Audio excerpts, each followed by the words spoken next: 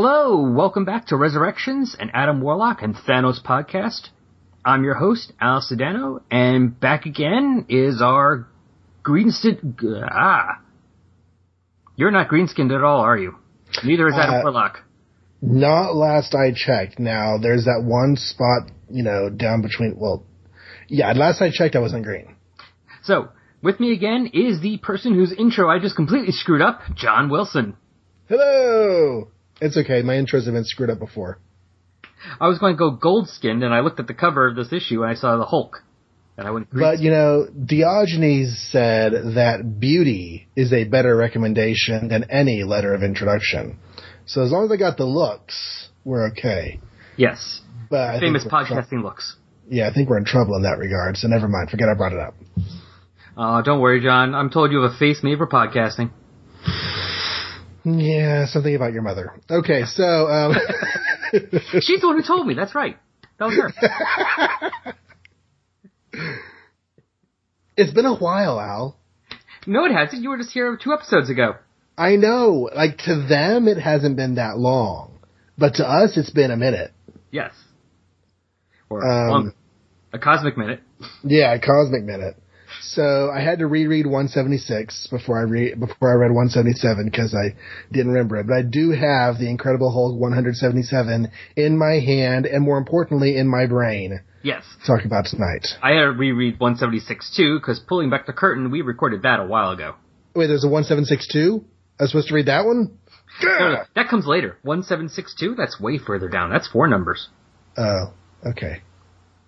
I know there's a 1602 in Marvel. Yes, there is. There's 1602 number 1. Just to make it more confusing. And there's 5 numbers now! And then they have an ongoing and they do like a 0.1 issue, and the whole world falls apart. 1602, issue 0. But it's not a 0, there's 1602!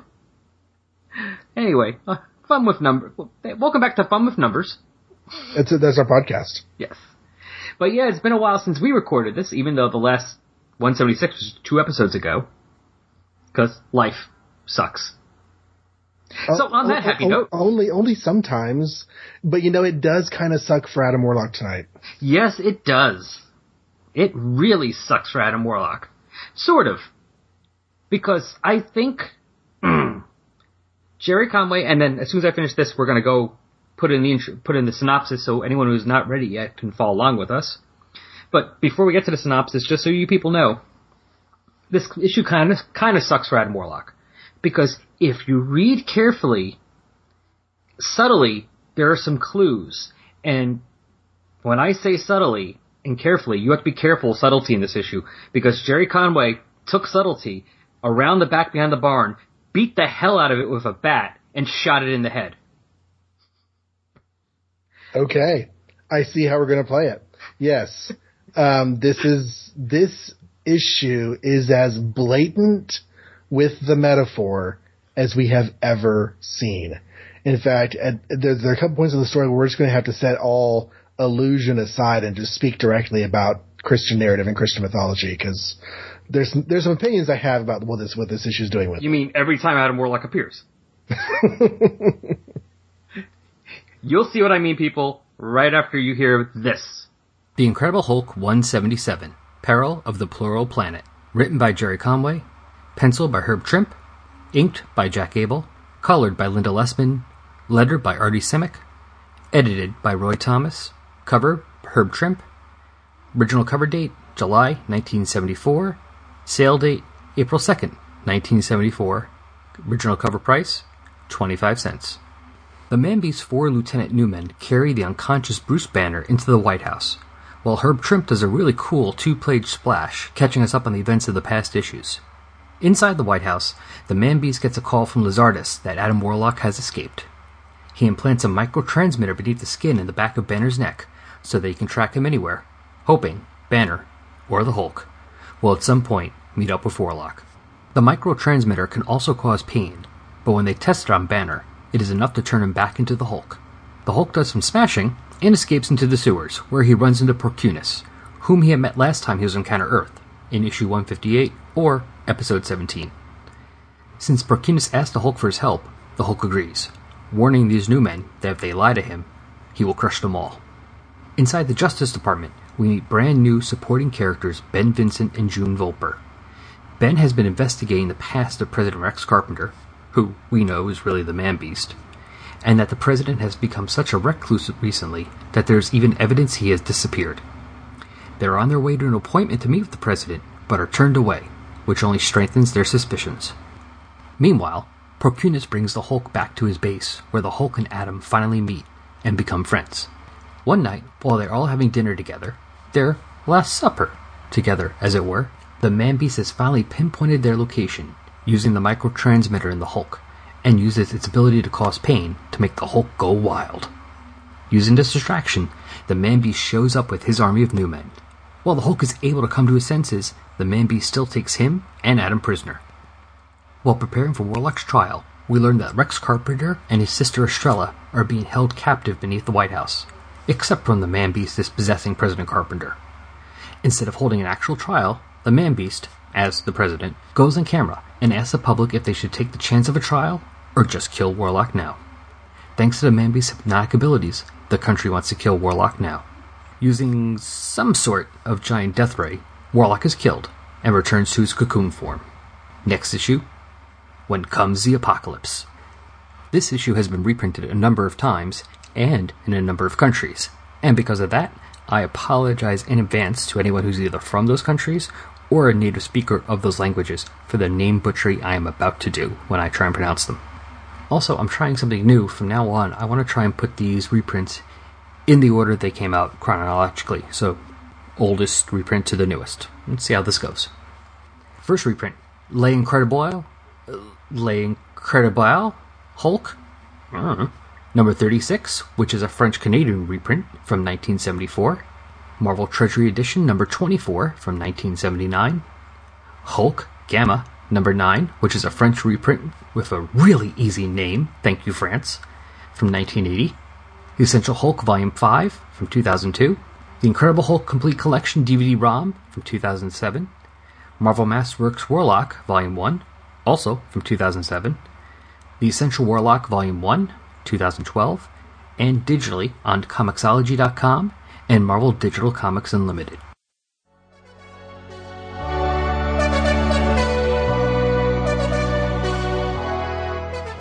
In 1939, Timely Comics published its first issues. It later changed its name, first to Atlas Comics and then to Marvel Comics.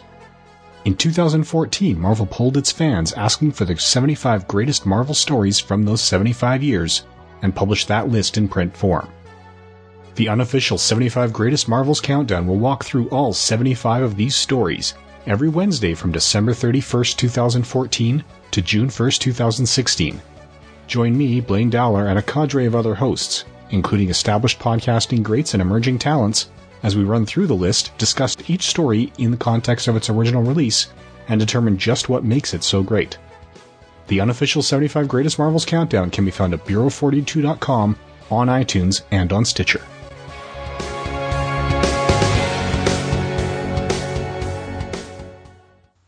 And now you heard that. And it was lovely. Good job. Thank you. I tried. So, Incredible Hulk 177. Now, you mentioned Jerry Conway.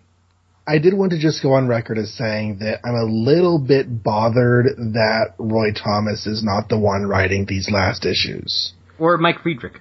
But Roy Thomas started us on this journey. He started us down this road, and yes, he's editing, and I think we saw last time that he had a little bit of plot input. On that last issue, I think, yeah.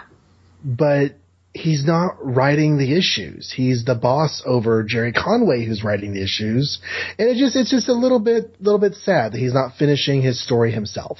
I always wonder, how was determined, because back in the Bronze Age, that was always something that happened that you could almost always count on if your series got canceled and the story was not over. They were going to find somewhere else to finish it. The question was where. I was just wondering, how did they determine what book? I think in this case it made the most sense to go back to the Hulk. Yeah, that's the only thing I can think of is, A, Roy Thomas is editing, I'm assuming probably editing the other issues of the Hulk, and also that he's appeared in the Hulk before. But I'm just surprised like there was no other book that Mike Friedrich was writing that he was like, hey, I'll finish it here. Yeah, Mike Friedrich is not yet doing Captain Britain. I don't know what Friedrich is doing right now. Yes. But yeah, we have the Hulk, we have the Warlock showing up in this, and we have the New Men with their so stupid New Man names. Yes. Which continue to amuse me because their names are Cobra, not like Yo Brah, but Cobra! And Wheeze Hill, but I'm pretty sure the H is silent, so it's just Weasel. And just stuff like that. It is entertaining. So, yeah, these are bad New Men names, but all New Men names are bad. I mean, they're all just so, again, blatant and obvious. The Hulk gives us some recap. Oh, do you want to talk about the cover? Oh, yeah, let's go back to the cover real quick. So, they actually put the title of the old series on here, because it says The Incredible Hulk Battles the Power of Warlock. The Power of Warlock. Because I think that's the last time we get Power of Warlock on a cover. Yeah, Jim Starlin pretty much abandons that phraseology for his... Exactly. He's like, we don't need that. Who needs that anyway? Yeah, so Adam Warlock in his oh-so-fancy red shoulder-stiff tunic thing with the yellow lightning bolt. The Captain Marvel-inspired outfit, yeah. Yeah. And his metal He-Man underwear. Mm-hmm. And his boots that blend into his skin. Yeah. You can almost not realize they're boots. Kind of like really old Golden Age Superman boots, which weren't boots so much as shoes that laced up like circus wear. Yes. And yeah, they're grappling on the front, and it's great and it's fun, except that this hardly happens in the issue. This is like a 5-second moment in the issue that does not matter. Yeah, this has nothing to really do with what happens in the issue. And his words, to save all of Counter-Earth, the Hulk must die, nope. Nope, not yet. Nope, that's not even true. Nope, the only thing that's actually true is the corner box on the bottom. In this issue, it really happens. The death of a superhero. And if you have been paying attention at all to anything related to Adam Warlock, you can guess who's going to die. Yeah. It's Charles Atlas. Exactly. I thought it was Rocky from, Rocky Horror Picture Show. Could be. Oh, wait, no, that's Adam's twin brother. Never mind. So then we get to the New Men who are carrying Bruce Banner, and we get a big old 2-page spread. Now, we don't get many 2-page spreads back then. This is pretty unusual, you're right. Herb Trimp was like, you know what? We'll put all the thing in one, we have to do is, what's that word? I can't remember the word I'm looking for. Flashback, I guess? Recap. English is hard. Sometimes. I guess Herb Trimp is like, instead of just wasting time with the recap, let me do something interesting with it. Right. And, I mean, the 2-page spread's pretty cool. It's interesting they use so many pages, though, because this is a day of really short page counts for stories. I can double check, but I'm pretty sure this is just a 17 or 18 page story. Hold on, I can look at my thing right now. I have 18 pages. Okay. So 18 pages, one of which is a splash page, and 2 of which are recap. So it's really a 15-page story. Yeah. But they get a lot in this 15 pages. Yeah, to be fair, it does start in earnest when we get to page 6. That's comic page 6, not story page 6. Yeah. Because this is the era where they would number the pages, but the page counts took the ads into account.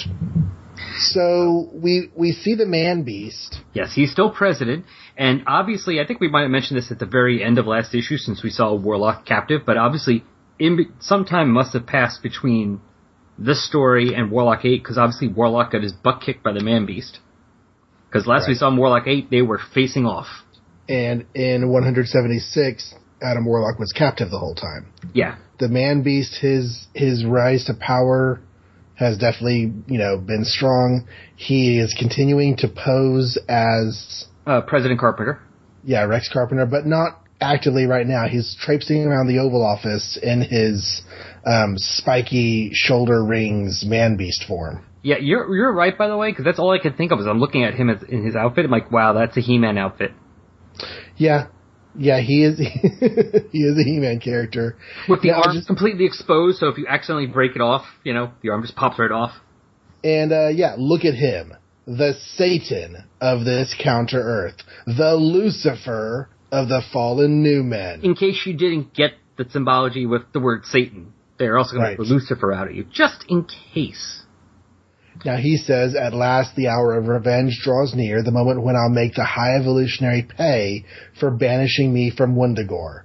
So this has all been, this entire series, and Warlock's action against the High Evolutionary, or not against High Evolutionary, against the Man-Beast. The Man-Beast has just been doing one big revenge ploy against the High Evolutionary for banishing him. He wants to ruin his creation. He wants to corrupt it. Does that sound so that goes really way far back. Yeah, that's... Because that banishment from Wundagore predates. Yeah, that's Thor 135. Which you talked about like 5 years ago. Something like that. I wasn't even doing the podcast 5 years ago, and I still talk about it 5 years ago. I think it's like episode 7. Yeah, episode 7. And the Man-Beast went down into the planet and messed up the High Evolutionary's creation while the High Evolutionary was taking a nap. That was all the beginning of a big ha-ha kind of revenge move against the High Evolutionary. Yeah, and making it even further back, for people who are reading this issue when it came out, that was even predates Warlock 1. That was Marvel Premiere 1. Yeah, it does predate Warlock 1. Because by Warlock 1, he was already on Earth, Counter-Earth, screwing things up. It rings the metaphor bell, because, what we have is Satan being cast out of Wundagore before humanity even existed. Exactly. So he was cast out, which is according to some versions of the Christian story and biblical story. He was cast out of heaven before humankind was even created, and everything since then has just been one big revenge ploy. Exactly. From the fall in the garden on. So that's being done here. Oh, and we also have on this page, here, which by the way has nothing to do with the biblical thing, another new man. Lizardus. I like Lizardus, but we could do Lizardus. Either way works. 2 things. 1, I will a prize to the first person who's able to guess what animal he is created from. Second, panel 3 of this page. Is that Shadow, or does he have like a French-style mustache? I love the mustache idea. I want it to be true. I want it in my life, but I fear that it is simply Shadow. I know, but I'm going with mustache because that just sounds so awesome. Yeah. Because it's the mustache king. Because now he has like a little French mustache and like an accent. Like, Monsieur, there's been an accident. It's a warlock, sir. He's escaped. That's awesome. Yes. That's the way it is. And then it really should be Lizardus because, That makes more sense. That works with the name, with the Frenchness. Yeah. Because, new men can be multicultural too. Right. They can. Yeah. I mean, the Man-Beast is completely evil and despicable, but he's not a racist. He has lines. We get on the next page the beginning of Hulk as Judas. Yes. Because he's implanting the little microchip thing underneath Banner's skin to use to track him. So even though it's an unwitting Judasness, he's still being employed as a betrayer of Warlock. He's going to be sent into the camp and tracked along the way. It was so, he says he's going to make him his unwitting pawn. Yes, although it's kind of funny. It's like the Man-Beast knows he's the Hulk, but doesn't know that he's from Earth, even though he knows Hulk is from Earth. And he knows his Bruce Banner is not the Hulk. It's like he remembers some information, but not all. Just a minor thing. But I was reading that, I'm like... Because they make a big thing in the beginning. On the first page, they make a big thing about how this person is Bruce Banner, but they know it's not Bruce Banner, so how can it be Bruce Banner? And I was sitting there going, I wonder if this is actually going to be brought up. And I'm like, oh, it actually is. But the New Men, unlike most of the humans of Earth, of Counter-Earth, who think they're just on Earth, the New Men know they're on Counter-Earth. And the Man-Beast especially is from Earth.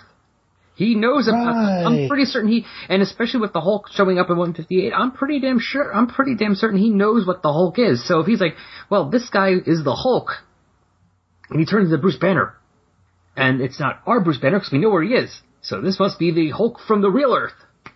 But no, he doesn't say that. He says, we know that this Banner is an imposter, no matter, for our purposes, his true identity is irrelevant. All that matters is he can turn into a Hulk. Yeah. Yeah, that doesn't really make sense, does it? No. It's like, think, Man-Beast, think. Come on. You're supposed to be better than that. I'm a little disappointed with him. But then again, also, and this is not just Herb Trimpe, this is everybody. Like, Man-Beast's face changes from, like, a more, a guy who just has some fur on his face to actual animal-looking face. Because, like, the page is so before, like, when he's looking at that phone, doesn't really look very animalistic. Just kind of like, looks like a mask. Okay. Like, it looks kind of like Planet of the Apes. Like the mask they wore in the old Planet of the Apes movies. It does, yeah. And then the next page when he's like, we get these 3-panel close-up of him, that really looks like some kind of animal face. Animal-human hybrid face. I think it's just a question of detail and doing, Yeah, and it's not just Herb Trimpe. I've said that before. Like, everybody seems to do that with the Man-Beast. He kind of seems to jump back and forth between those two. Gotcha. Well, the implanting of the transmitter is apparently not kind to Bruce Banner. No, because then they test the transmitter by activating its sonic probe at full power.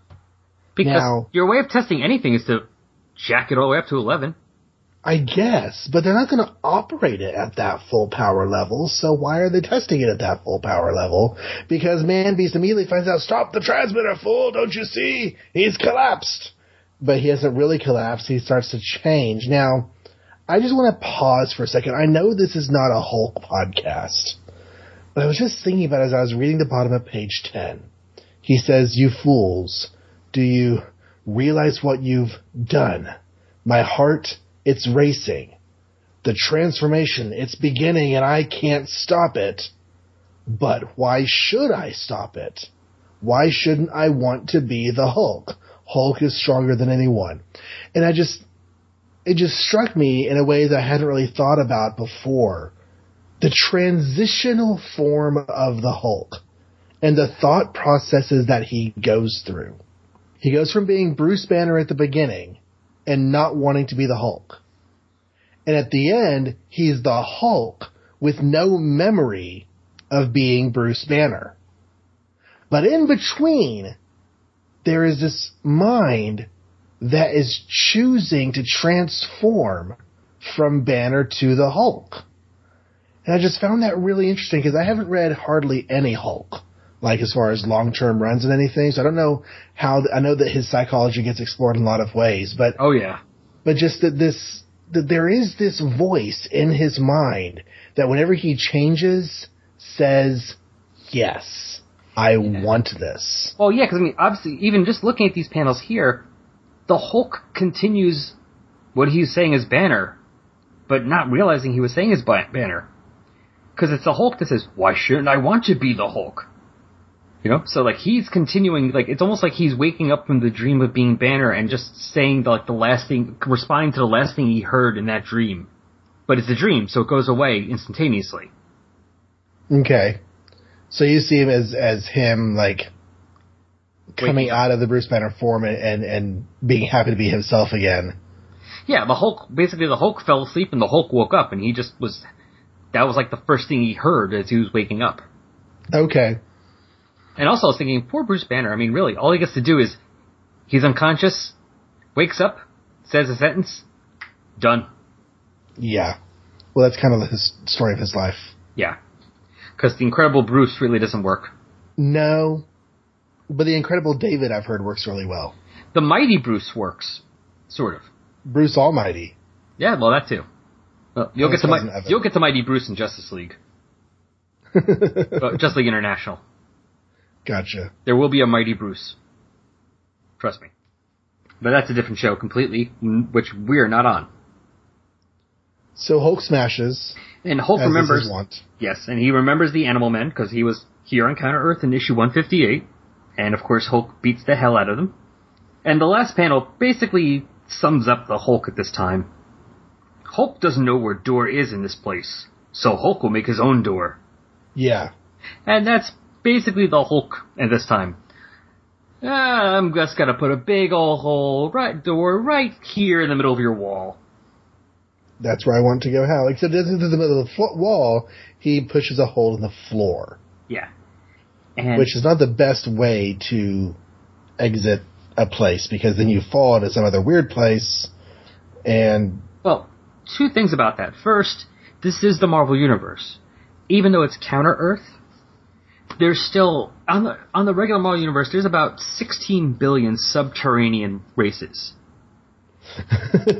So I think actually this has been calculated. I believe there's a subterranean race, entire race, for every man, woman, and child of human beings. On surface. So there's got to be at least some on Counter-Earth, because you go underground somewhere, you smash on the floor, you're going to find secret tunnels. To be fair, there is a lot of volume down there that they could have multiple layers of subterranean life.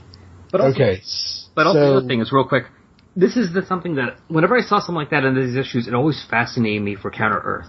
Because when he's smashing, it says, the caption box says, Subsurface Bunker A3 was completed in 1954, during the height of the nuclear war scare. Except, it's Counter-Earth, so really it wasn't. But it was. Because when Counter-Earth was only created, even according to their time scale, like what, a year ago? Yeah, but they still had all that time go by.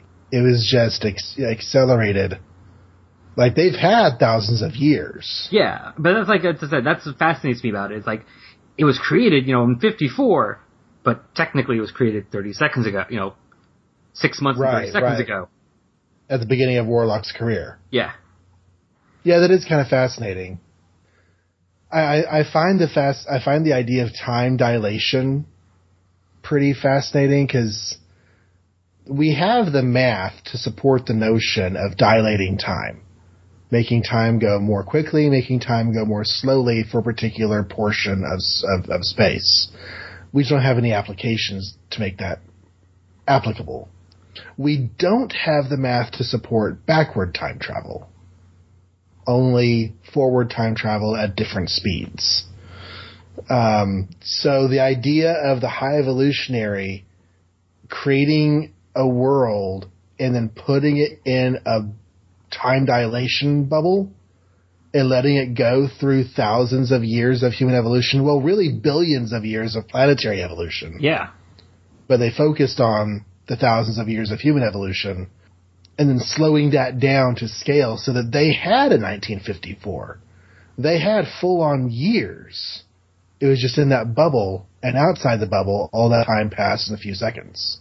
Or a few hours, because the man-beast jumped down there.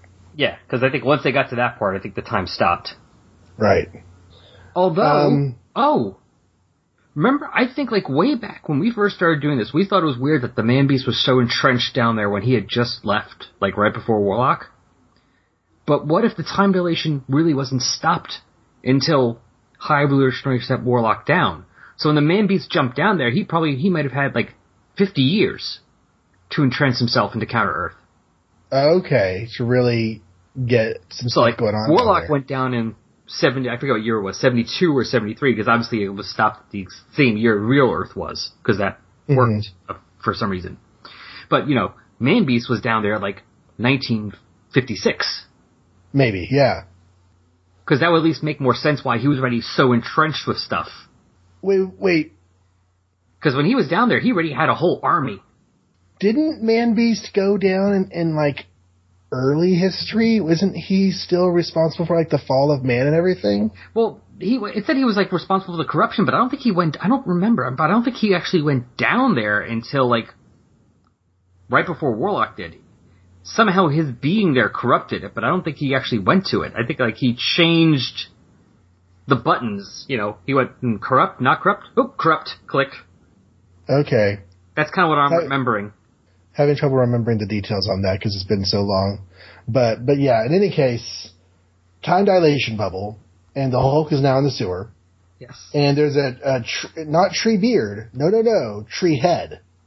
Only his name is Porcupinus, so I guess it's not a tree head, it's a porcupine head. Yeah, those are spinies. But this looks like a tree head. Yeah, they're really tangled. Yeah. He looks like and they don't look the Supreme Intelligence from the Kree. A little bit, yeah. Especially that second panel. Yeah. Where you see, like, the profile. But yeah, these are the good renegade new men who we only saw in Incredible Hulk 158 because they had nothing whatsoever to do in any issue of Warlock. Right. Ever. At all. Ever. Completely not. They never met him. Remember that for a few pages. Never met him. No relation. Put them in a room together, and they have to go, "Hi, I'm Porcunus. Hi, I'm Adam Warlock. We have never met at all. No, we have not." But they do meet the Hulk, and they're like, "Hey, remember us? We're your friends. We helped you fight the Rhino. We can protect you." And Hulk's like, "I don't need protection, but you want my help, I can give it to you." In the third panel on page 15, he says, "But Hulk warns you. If you lie to Hulk, Hulk will crush you all." And yeah, that's basically how I raise my kids. Don't lie to me. If you lie to me, I will crush you all. Yes. But I do like the panel before Hulk's like, "You asked for Hulk's help, so Hulk will give it to you." He's like, "Okay, you asked me, I'll help. And you lie, crush." Okay, now we go to something that kind of annoyed me in this issue. Ben Vincent and June Volper? Yes. Why? I don't know. Because here's the thing. Now, it's been a while since I read these 3 issues, and I have not yet read the last part. But sorry to spoil ahead, people, but I'm pretty damn sure that out of Adam's 4 followers, well, 3 now, you know, the main ones, only one of them shows up in the next issue. Yeah, David that is and a bit unfortunate. Yeah, David and what's her name, I think they maybe show up, I think they have a cameo at the end. It would have been so much cooler if, like, they were saying, "Yeah, we are, you know, we got set up with fake IDs and, like, we're impostering these two, you know, as people working in there trying to figure," because it still would work with them trying to figure out who Carpenter is and what's going on with him. They don't even need to be imposters. They don't need to have any of this Justice Department notion at all. They can have 2 people who think Rex Carpenter is bogus and they want to go and save their friend Adam Warlock. It can be David and woman, Julie? I want to see Julie too. I feel horrible the fact that I just realized I don't remember her name. Yeah, I do too. Yeah. But, well, I'm only saying imposters in the government just because part of their proof is that they they have an appointment with the president, but he's not there. He won't meet them. Right. And the president doesn't just go randomly meet anyone that just comes up and says, "We want to meet you." So that's why I figured, like, you know, they'd be like, "Yeah, we got these fake IDs to get these, you know, say we work for the Justice Department." But either way, it would have worked with them. I don't know why we had to make up brand new characters. Right. Now, they describe Rex Carpenter, they say before the Trax affair several months ago, which of course was Warlock 3, when we first met Rex Carpenter, and as we learned recently, that's when he was first possessed by the Man-Beast. Until that happened, he had been a political non-entity. But I thought he was like a senator or something. Wasn't he Senator Rex Carpenter? When he was making all those speeches and began his run for president? I think he was a senator. I know he's running for president. I don't remember if he was a senator or not. Because I remember they said he was like a grassroots thing, so I don't know whether he was that meant. I don't remember if he was a senator. Maybe he wasn't. Maybe he was really just some guy. Yeah. I mean, because I know he appeared like a cameo in 2, because you could see like we said this before, you can see the Man-Beast possessing him in issue 2. Right. At the very end, when he thinks the Man-Beast is destroyed, and you see him go, like the smoke of him go into a body. Which makes sense, because that was issue 2, and then issue 3 is when he actually starts showing up and making, you know, actual appearances to both the issues and the world. But that's the part that still impresses me. Like, wow, like that's some plotting. Yeah, well, it was obvious that Roy Thomas knew the story he wanted to tell. It's just that after he left the book and Mike Friedrich was brought on, and then the book was canceled, and then it was handed over to Jerry Conway to take care of the Hulk, that whole process, I think, made the whole thing last a bit longer than maybe it was intended to do. Because Roy Thomas really and truly could have told this entire story and wrapped it up in Warlock 5. You know, he didn't need to go to this much trouble. Certainly by Warlock 8, all of this stuff could happen. Because, I mean, really, we had some serious filler going on there. Oh, yeah. That was 10 issues, basically, with the Marvel Premiers. That's 10 issues right there. He could have got that story in. Yeah. And not lost any of its heart, not lost anything important. Just wipe out all those filler adventures with the random, like the Warthog guy and all the other just random beastmen that he fought. Take all that out. The Brute? Yeah, the Brute was in there. The Doctor Doom story was in there. That was cool. But not necessary. To an extent. No, but not necessary. It ended, like, that first 4-part story, Marvel Premier 1 and 2 and Warlock 1 and 2, because I said before, it was like a 4-issue miniseries, and that ended that initial defeat of the Man-Beast. Then you have issues 3 and 4, which is the Triax, which is what they're talking about, which is where Rex starts showing up, makes an appearance, and then they could have done the 4 more issues, basically, doing the whole saga with Rex Carpenter becoming president and the whole Warlock thing. And they could have had him lose the Triax fight. And they could have ended with 8 still and had the entire story done. Yeah, they could have had him lose the Triax fight and go into a cocoon there. And then between issues 2 and 3. No, because in 3 and 4 is whenever Rex Carpenter started getting active. That's the Triax event. Okay, so yeah, at the end of 4 he loses. He goes into a cocoon. He wakes up in 5 and does this. Or he gets captured at the end of 4 and goes right into this plot that we have right here. Yeah. All that stuff, 5, 6, 7, 8, and issue 176, none of that was necessary. No. I mean, like, I enjoyed the good Doom stuff. But yeah. But again, like you said, not necessary. But I think if they had done that, I think that the Roy Thomas run of Warlock would be better regarded. Because, frankly, when people think about Bronze Age Warlock, they think Jim Starlin. Yeah. And they think of this as prologue. Basically. Yeah, it almost seemed like what happened was they did that initial story, and then Mike Friedrich took over, and it was like, yeah, just, this is your background story. Just keep spreading it out, doing whatever you have to do. And all of a sudden, like, when issue 7 or 8 was like, okay, we're going to get canceled in a few issues. Wrap it up. Yeah. And then, like, issue 8 was done, and he's like, okay, so how much more I got? Oh, you're done. What? What do you mean?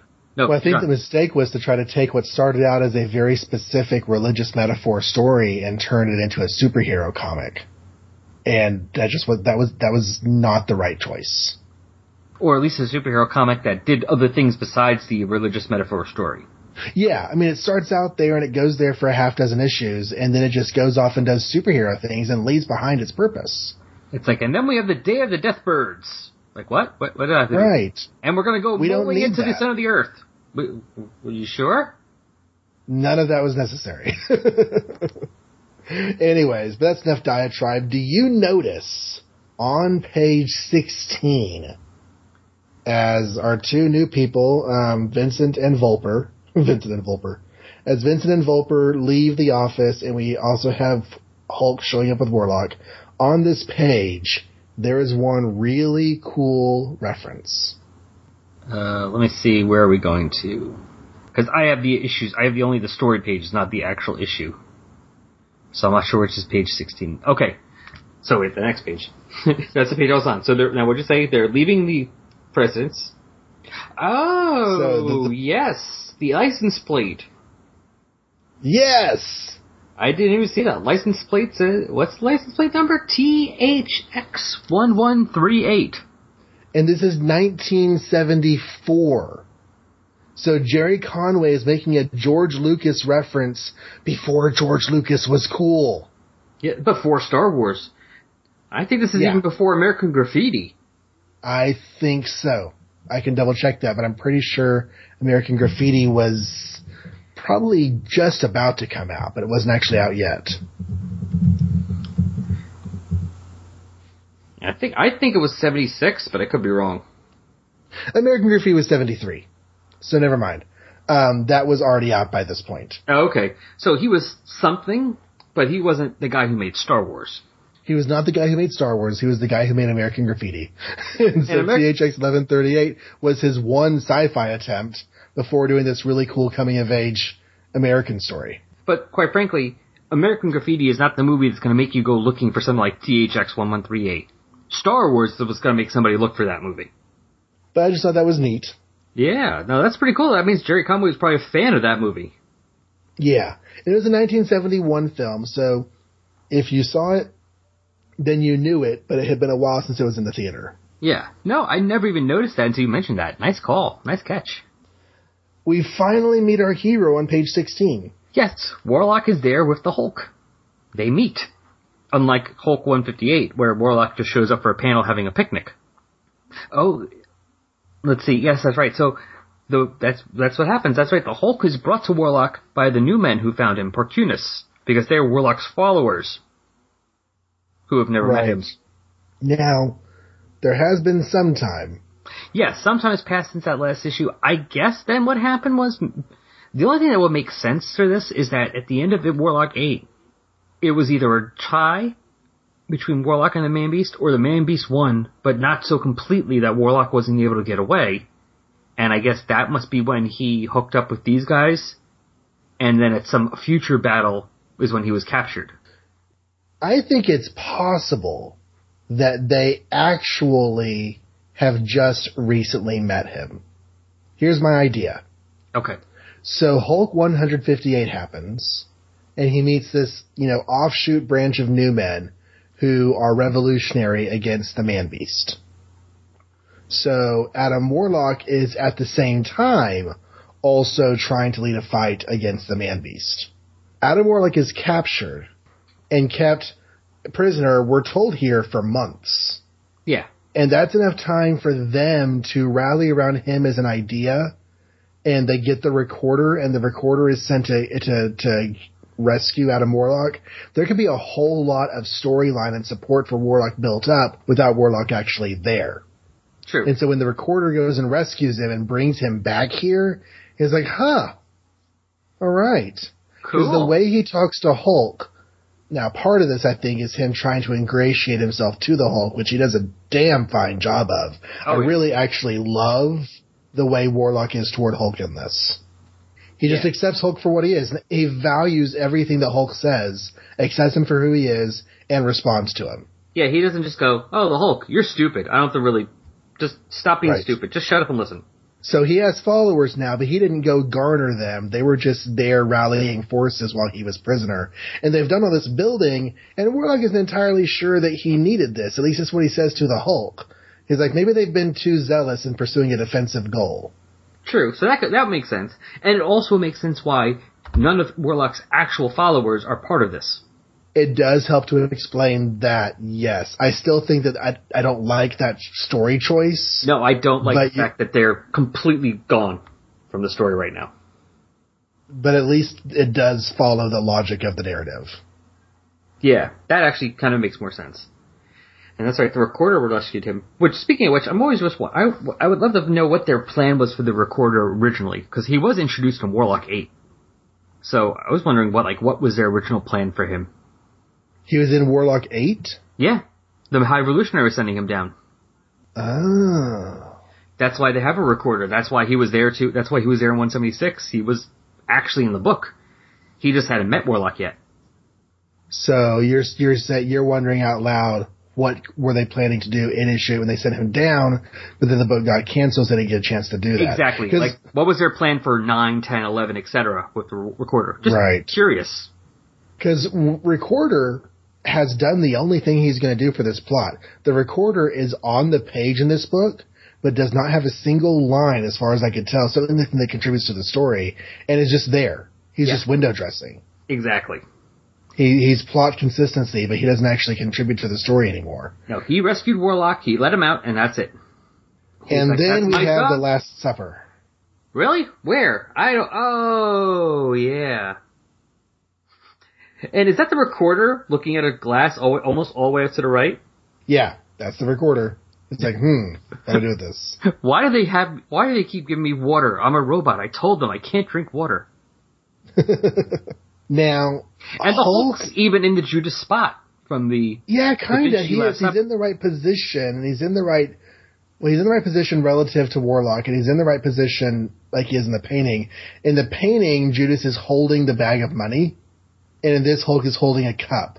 But they're all holding cups. Yeah. So it's not as conspicuous as the bag of money is in the painting. Yeah, I mean, to be fair, I don't remember the bag of money, but I didn't think to look up at the painting. The last time I saw anything like the painting was the other week when I watched History of the World Part 1, and they did the Last Supper scene there. But I'm sure the Mel Brooks version of it is completely accurate. Yes, I'm sure Mel Brooks is completely accurate in all of his depictions of Christianity. As Leonardo da Vinci walks in and says, "Hey, Jesus, how you doing?" I don't, however, think it would be fair to expect Hulk to kiss Warlock, but I would kind of ship them if they went that direction, because they were so cute together on the previous page. Well, the Hulk just loves anybody who's actually going to be friend to him and nice and talk to him like he's not some dumb bunny. Ladies and gentlemen, the Beatles!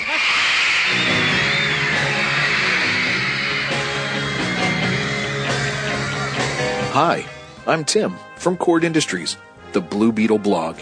I'm here to tell you about an exciting new addition to the Silver and Gold family of podcasts. The show is Beatlemania, and it focuses on what is arguably one of the greatest superheroes in all of comics history, Blue Beetle. From the adventures of Dan Garrett the cop in the 1930s to Dan Garrett the archaeologist in the 1960s. From everyone's favorite Ted Kord to the more recent adventures of Jaime Reyes. We'll be covering the entire legacy of the Blue Beetle. And I won't be doing it alone. Joining me for this epic journey through the lives of the Blue Beetle will be Jay from the Silver and Gold podcast. Together, we'll be discussing, reviewing, and celebrating the awesomeness of all of the Beatles. Beatlemania, coming soon to sngpod.com and cordindustries.blogspot.com.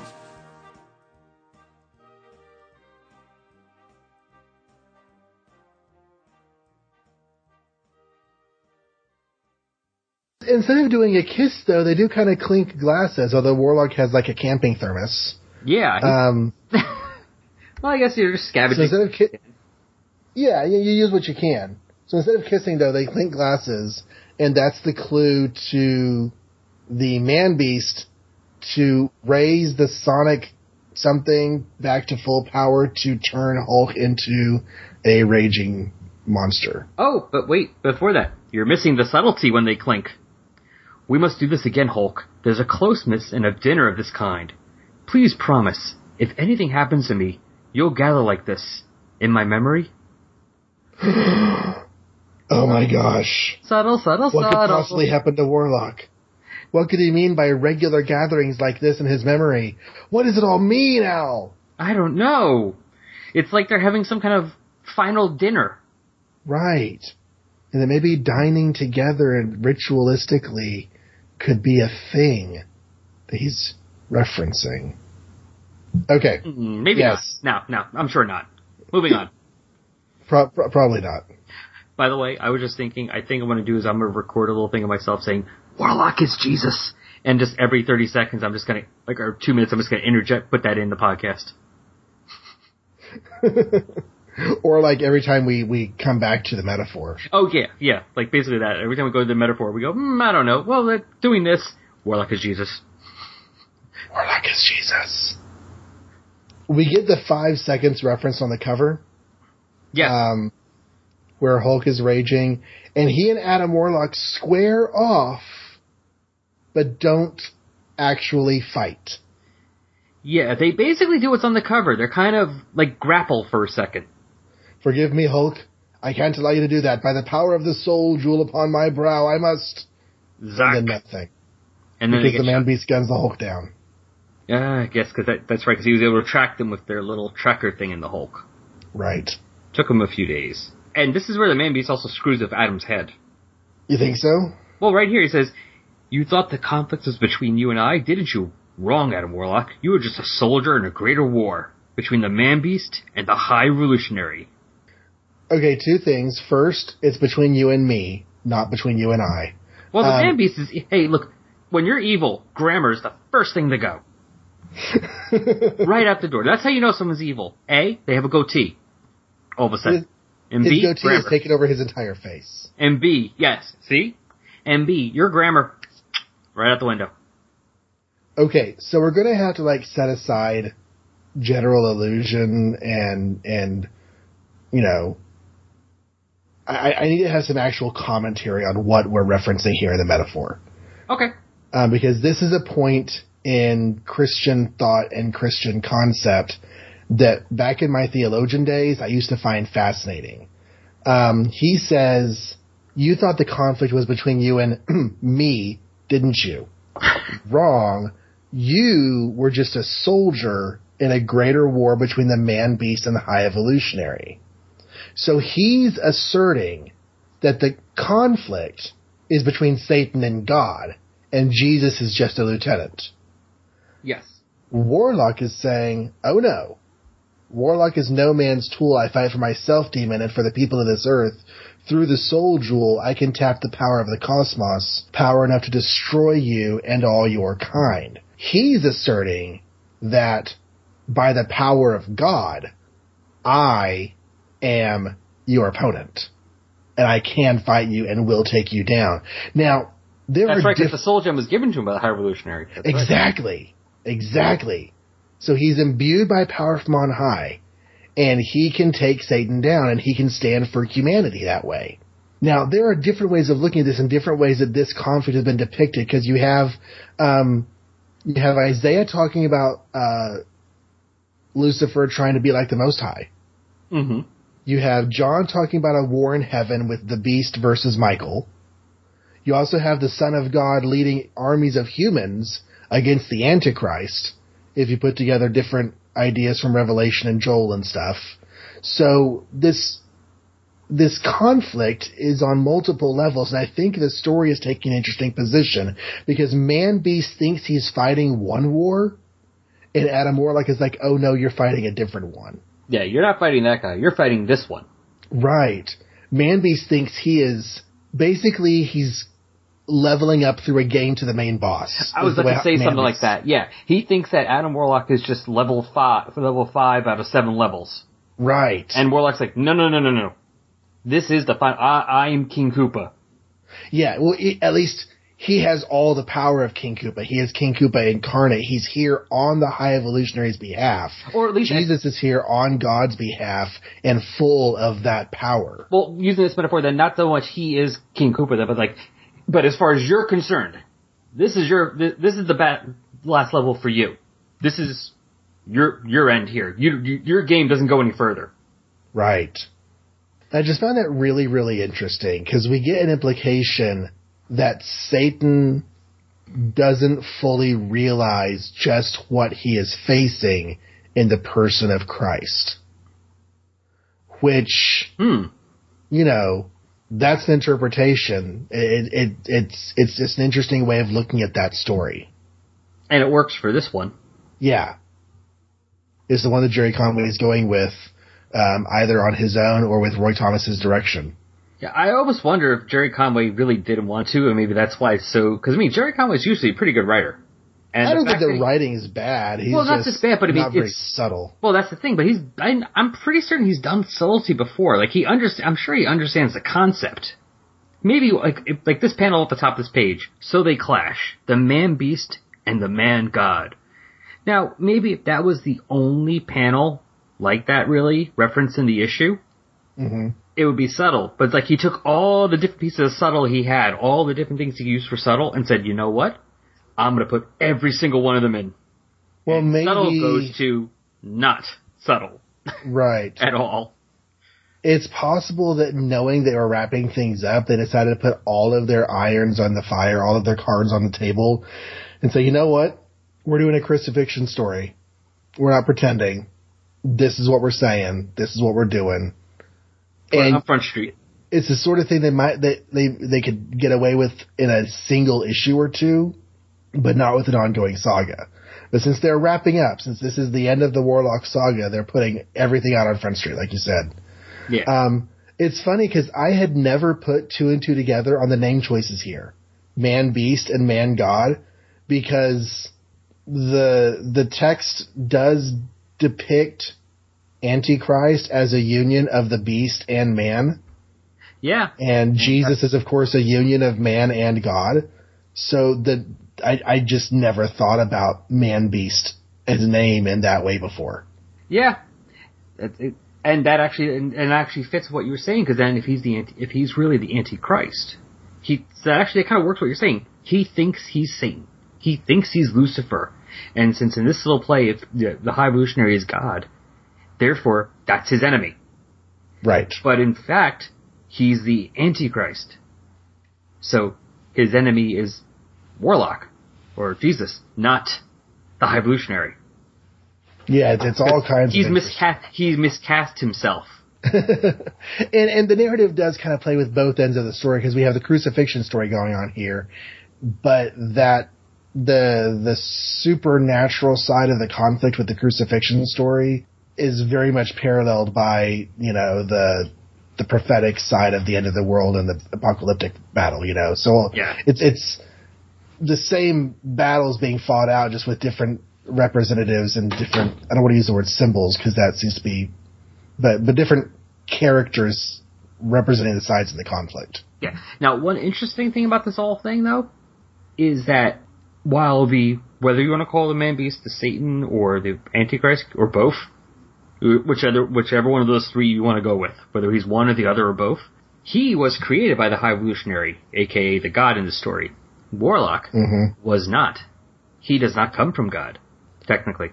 He was not created by God in this story. He was created by man. He was created by man. Not the man of this earth, but still. He was Interesting. He was empowered because he gave him the soul gem, and he was sent to counter Earth. Right. So he was sent there.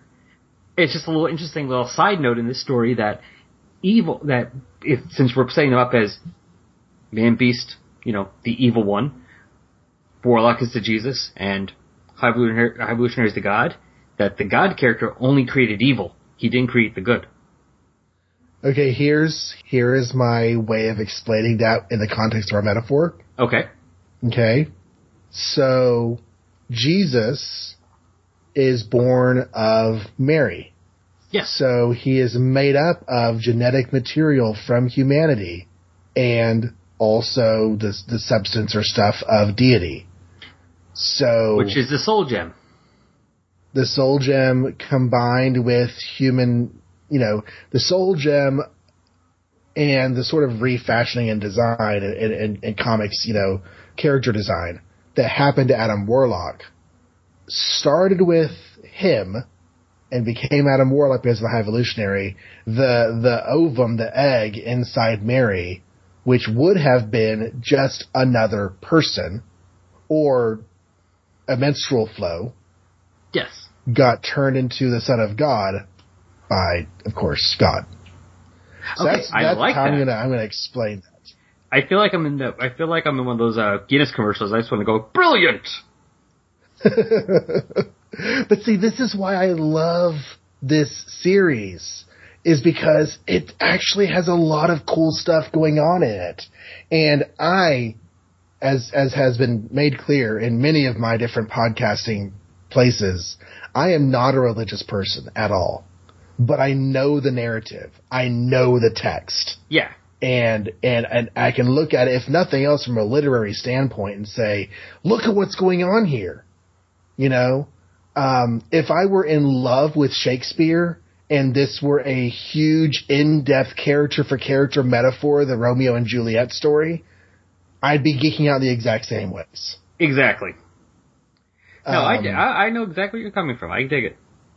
But anyways, so we're starting to wrap up our story here because the fight's on and Hulk gets involved again and he crangs and thumps some new men. Yeah, and then he does something, and then I'm not sure about the art in the next page. I'm confused. Because the Hulk says, Hulk knows who Hulk's enemies are, and who are Hulk's friends. And Hulk knows Warlock is his friend. Then why do you tackle Warlock from behind? I mean, it looks like the Man-Beast just got brushed over by accident. But, like, he's spearing the Warlock, but, like, Warlock's spine should be shattered there. He's like, thanks a lot. Yeah, he could definitely be breaking Adam Warlock, and the whole thing would be ruined. I treated you like a friend, you friggin' moron. Everyone was right about you. When Adam Warlock and Man-Beast begin to clash, that's the point where the Hulk starts to come out of his, whatever. And so I think all of the fighting at the bottom of 26, the like bottom 3/4 of 26, is him trying to get to Warlock and the Man-Beast. Oh yeah. Because if he can get to them and disrupt the fight, then Warlock won't be, in threat of dying. Problem is, it's not a great move, and by the end of page 27, Man-Beast has the upper hand again. Yeah. I mean, the Hulk doing that, the Hulk is able to destroy the microtransmitter, which is what's causing Hulk pain and Hulk to go berserk. And now no more pain for the Hulk, so Hulk should be able to be himself. And then the Man-Beast pulls some other random weapon out of his pocket. Or some orifice around there. And just knocks everyone out, turns him back into Banner. And apparently also beats everybody. Yeah, that's an awesome weapon. He should really sell that to people, because, this will just defeat... Look, I take out the Hulk with one shot, and Adam Warlock, and a whole army of new men who are fighting me, okay? Doom, baby, trust me. You only need one. You only got 4 people you're fighting. So, Warlock is captured, Hulk is de-Hulked and turned back into Banner, because the Man-Beast has a who's a what's-this. Yes, he has science. He has a science gun. And, we get to a death by public trial, which brings us to really the climax of the story that was foretold, like, back in Warlock issue 1, Marvel Premiere 1 and 2. I mean, once we knew the game Roy Thomas was playing, we knew how this to end. Moment, well, not end, but... Oh, by the way, real quick, don't blink or you miss it, we actually have 2 panels of somebody who actually was in Warlock supporting cast. Estrella? Yeah. Yeah, and I like that. Because, okay, we've talked before, both this episode and previously, about the Man-Beast possessing Rex Carpenter and not actually being Rex Carpenter. We see that explicitly now as he takes possession of him right there on the page. I remember how we were really kind of confused about Estrella's conflicting loyalties. And now it makes sense. Yeah, because she was working for her brother, but she didn't seem to be loyal to her brother, but she wasn't exactly being helpful to anybody else either. She was really kind of weird. And it makes sense now. Whenever he was the Man-Beast, Rex was actually free to be himself. Right. And then when we saw him as Rex Carpenter, we saw the Man-Beast as Rex Carpenter, he actually was possessing Rex Carpenter. And so Estrella is Rex Carpenter's sister. But she's not the Man-Beast's sister. But she used that when he was when he was possessing Rex. Right. Back in the beginning, whenever we were, because I'd forgotten some details, back early on, whenever we were talking about the fact that she was his sister, I think we put it in the show before it was revealed in the story. I was all kinds of confused because I was like, she's the Man-Beast's sister? And in my head after the whole time that John Carpenter, that Rex Carpenter was the Man-Beast. But I didn't really remember exactly how it played out. So yeah, seeing her here, friends with her brother, wanting him to not be possessed again. Yeah, but he is. But, because I think you're right, because I remember we got to the end of issue 2, and that was it. And then once we found out he was possessing Rex Carpenter, and they said issue 2, we went back and looked, and we're like, and that's because when I said before that, we see him in issue 2 possessing Rex, we didn't notice that when we read issue 2 originally. We noticed that, like, issue 6 or 7 when it's mentioned again. Right. So that explains why we were confused, because we're like, how is that his sister? And then later on, we're like, oh. Yes. They had seeded it. But yeah, so we have a nice little montage here of Rex basically going on the campaign trail to make sure everyone wants to kill Adam Warlock. Mm-hmm. To the point where apparently we have a whole mob waiting as Warlock is tied up to more, I don't know, Kirby machines, thingies. I'm stealing from your Spider-Man show. He's tied up to science. Well, it's a stylized cross. Yes, it's a stylized on a science Kirby cross. machine. A science cross. Yes. Damn you, Science Cross! And he's basically using his hypnotic powers to basically get everyone to follow him. He's like, do we actually want to have him go to court and take a chance that somebody's going to say, let him go, or should we just kill him right now? Kill him now, kill him now. And then, just to make sure we don't leave off with, we want to make sure we still have some, subtlety towards the end of the issue, he says, so be it. My hands are clean. Now, I like this part of the story more with the idea that the public is freely choosing to reject Christ. I think that sings a little bit more. Yeah, well, than semi-freely. The idea.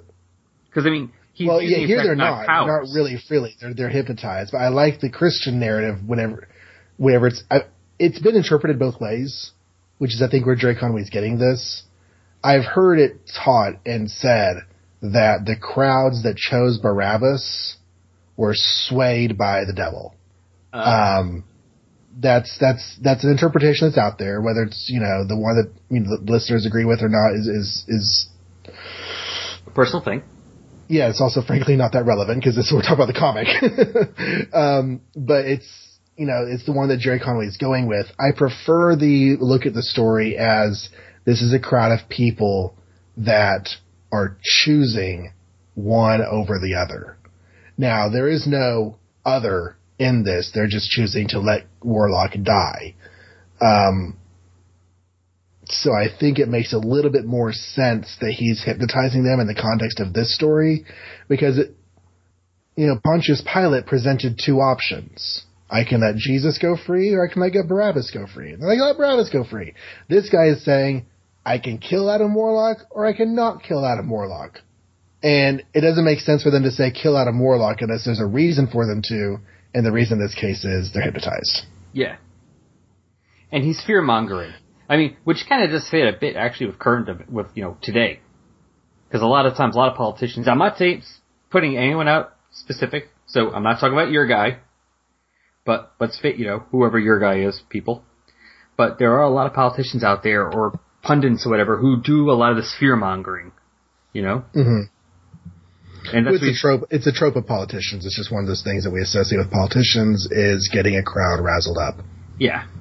But it's, just the way the fear-mongering thing, considering it's a big thing recently, the last several years, mm-hmm. just definitely makes this issue kind of, at least this part of it, speak for, very topical. At least that's how it felt to me. And then the science shoots at Warlock, because it doesn't even explain what it does. Yeah, it's just a low hum, a subtle vibration that passes in a wave across the field, a sudden glow, and an eternity of pain for the golden-skinned savior from the stars. And like you said, it gets really, really direct because Rex Carpenter uses the My Hands Are Clean line, and then Adam Warlock, high evolutionary, why have you abandoned me? And that's, such a direct reference to the Eli Eli Lama Sabachthani, which is, God, my God, why have you forsaken me? And in fact, the next page, we don't even see the science machine. We just get the cross surrounded by Kirby Crackle. Mm-hmm. Which, I just actually like the sentence, cross surrounded by Kirby Crackle. That actually sounds pretty cool to me. I like that. Yeah. And it does say that the pain fades and passes with death. So the narrator is telling us he does die. Yeah, but it also says, with death comes one final metamorphosis as his lifeless body returns to the cocoon. Obviously, Rex Carpenter has not read enough Warlock comics. Yes. Because if he had read enough Warlock comics, especially as we continue to on through the saga of the character in the next few decades, you would know that anytime you see the Warlock cocoon, he's getting ready for the title of this podcast. Which is why it's the title of this podcast. Resurrections. And to be fair, you might say, well, I never read 178. You're kind of spoiling it for me now. Really? Yeah, the entire story has spoiled it for you. It's the single best known story in the Western world. Go to a hotel, open a drawer, you can read it. So yeah, it's done. Warlock is dead. Today, Counter-Earth is mined for the looting. And tomorrow, the first Earth... Wait. The one the Hulk came from? I don't know what a Hulk is. Sorry, being snarky. Yes, I know. I like... Now, the next issue box is weird. Next issue. Yes, there is going to be a next issue. Well, why wouldn't there be? The book's called The Incredible Hulk. Incredible Hulk was fine. He's a captive, but he's been a captive before. Nowhere here is the Hulk die. So why would there not be a next issue? It says the mind-staggering conclusion of the greatest Hulk epic of all time. Sorry, this is not the greatest Hulk epic of all time. Because starting on page 15, Hulk becomes a bit player in this saga.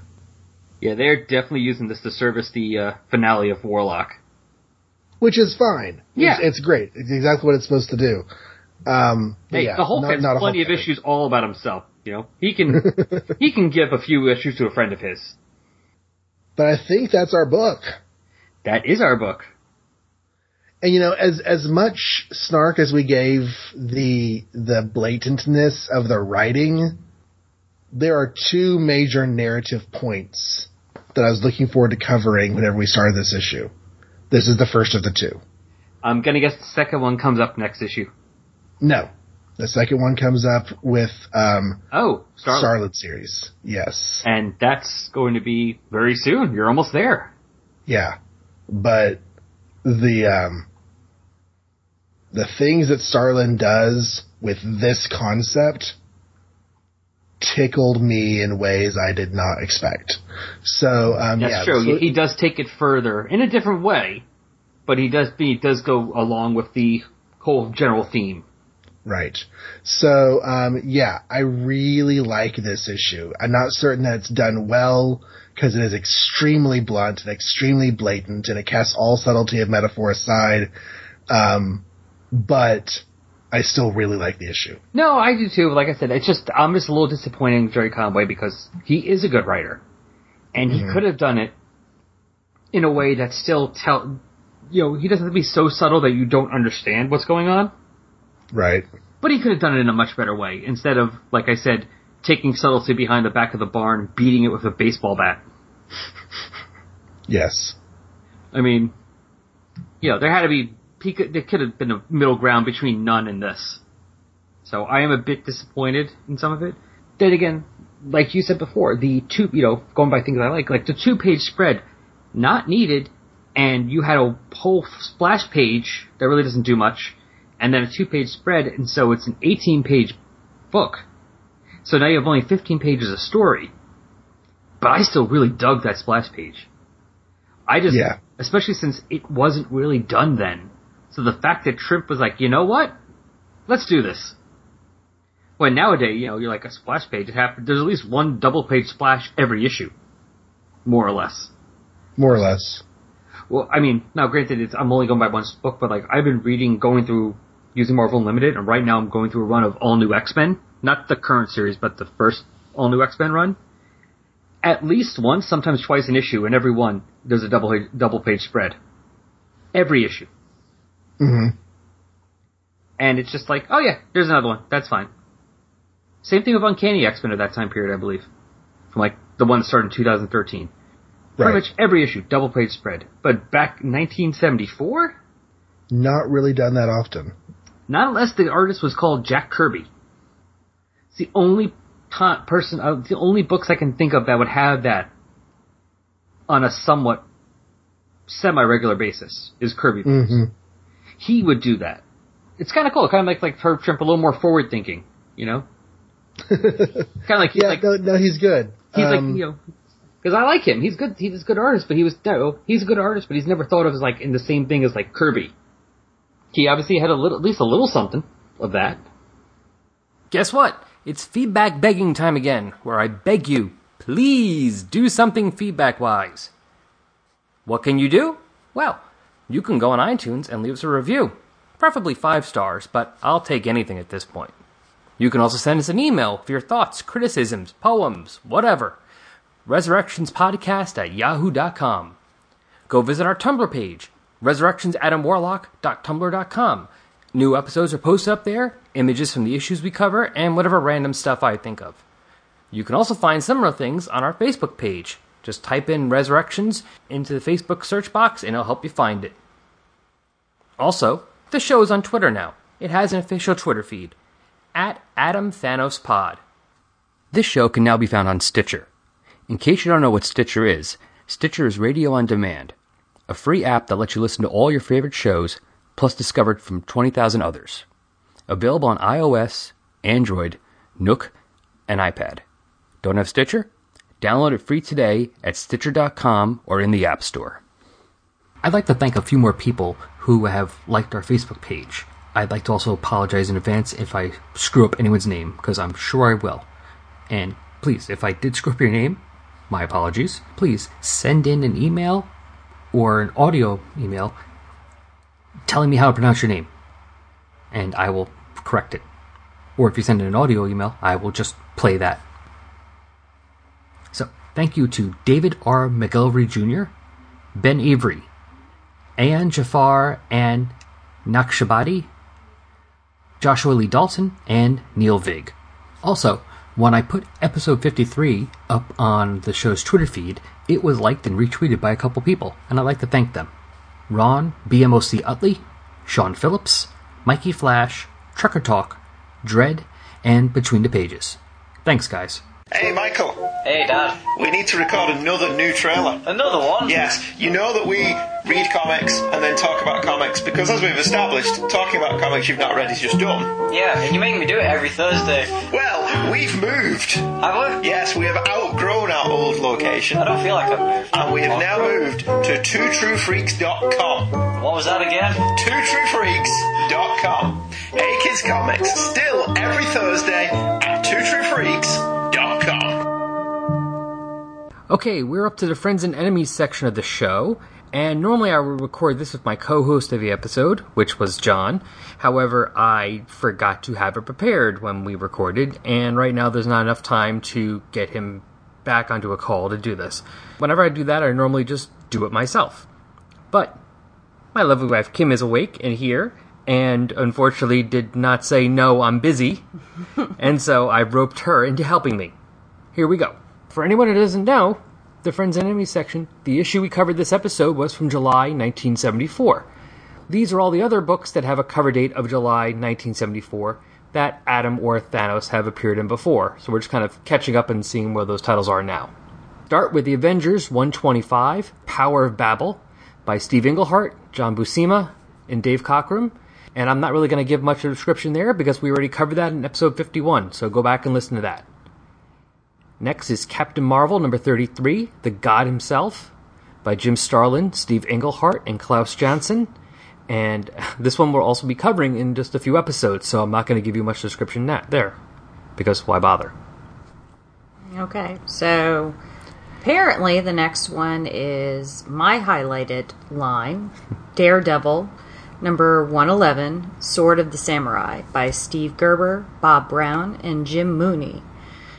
And I'm not going to understand anything I'm reading because awake is a relative term. So that's why she didn't say no. Yeah, that is probably why I didn't say no. So let's just go ahead. Dee Dee goes to Shayna with the newfound knowledge of Black Spectre.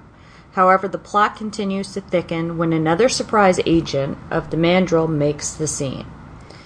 For more on this issue, check out On the Gun podcast, Shayna Showcase number 7. And I will link to that in the show notes.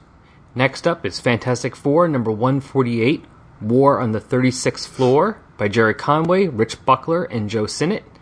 The Frightful Four strike again, and more than that you can listen to Fantastic Cast number 180. Marvel Premiere number 16, Heart of the Dragon, by Roy Thomas, Len Wein, Larry Hama, and Dick Giordano. Danny recalls more of his years of training in Kunlun, including a shocking revelation as he seeks revenge in New York City. And finally, Thor, issue number 225, The Coming of the Fire Lord. Alright, my brain is really going off on this because way too many jokes to be said. Go for it. No, I'll just leave all the listeners to go with that one. By Jerry Conway, John Buscema, and Joe Sinnott. A brief moment's respite is all Thor can enjoy before the Destroyer stirs again. But on this day, that gleaming engine of destruction will be the least of his worries, for on this day comes Firelord. I'm reading all of this stuff and I'm thinking to myself, wow, my husband's an amazing man in many ways, and I am lucky, truly lucky to have him. I just wish he could put this much research into figuring out how to get our lawn to grow. Because maybe we'd have an easier time with that. Because I'm looking at this going, wow, this takes a lot of background, a lot of foresight, a lot of planning, a lot of organizing, and we have a dead front lawn. Sorry, people, but this is where my brain goes. Especially at 12:47 a.m. So, anything else, babe? Nope. Say goodnight, Gracie. Good night, Gracie. So what else you got for this issue? Not really much else. Do you? I think I'm pretty well exhausted on it. I mean, it's good. I like it. But I think we took everything and beat it as far as we could. All right. That was it for this one then, guys. And don't worry, John will be back for Incredible Hulk 178, where we will wrap up not just this storyline, but the entire pre-Starlin Warlock story.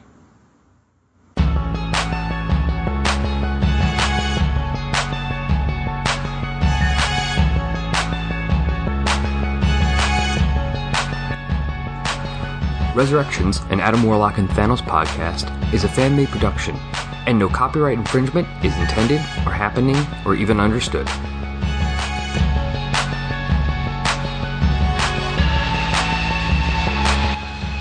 The opening music for this podcast is Intro Pompeii by Lino Rise, and the closing music is Dark and Dramatic by DJ Puzzle. Both are licensed by the Creative Commons license. You can find Lino Rise at free-intro-music.com and DJ Puzzle at peaceloveproductions.com. Links to both can be found on the Tumblr page.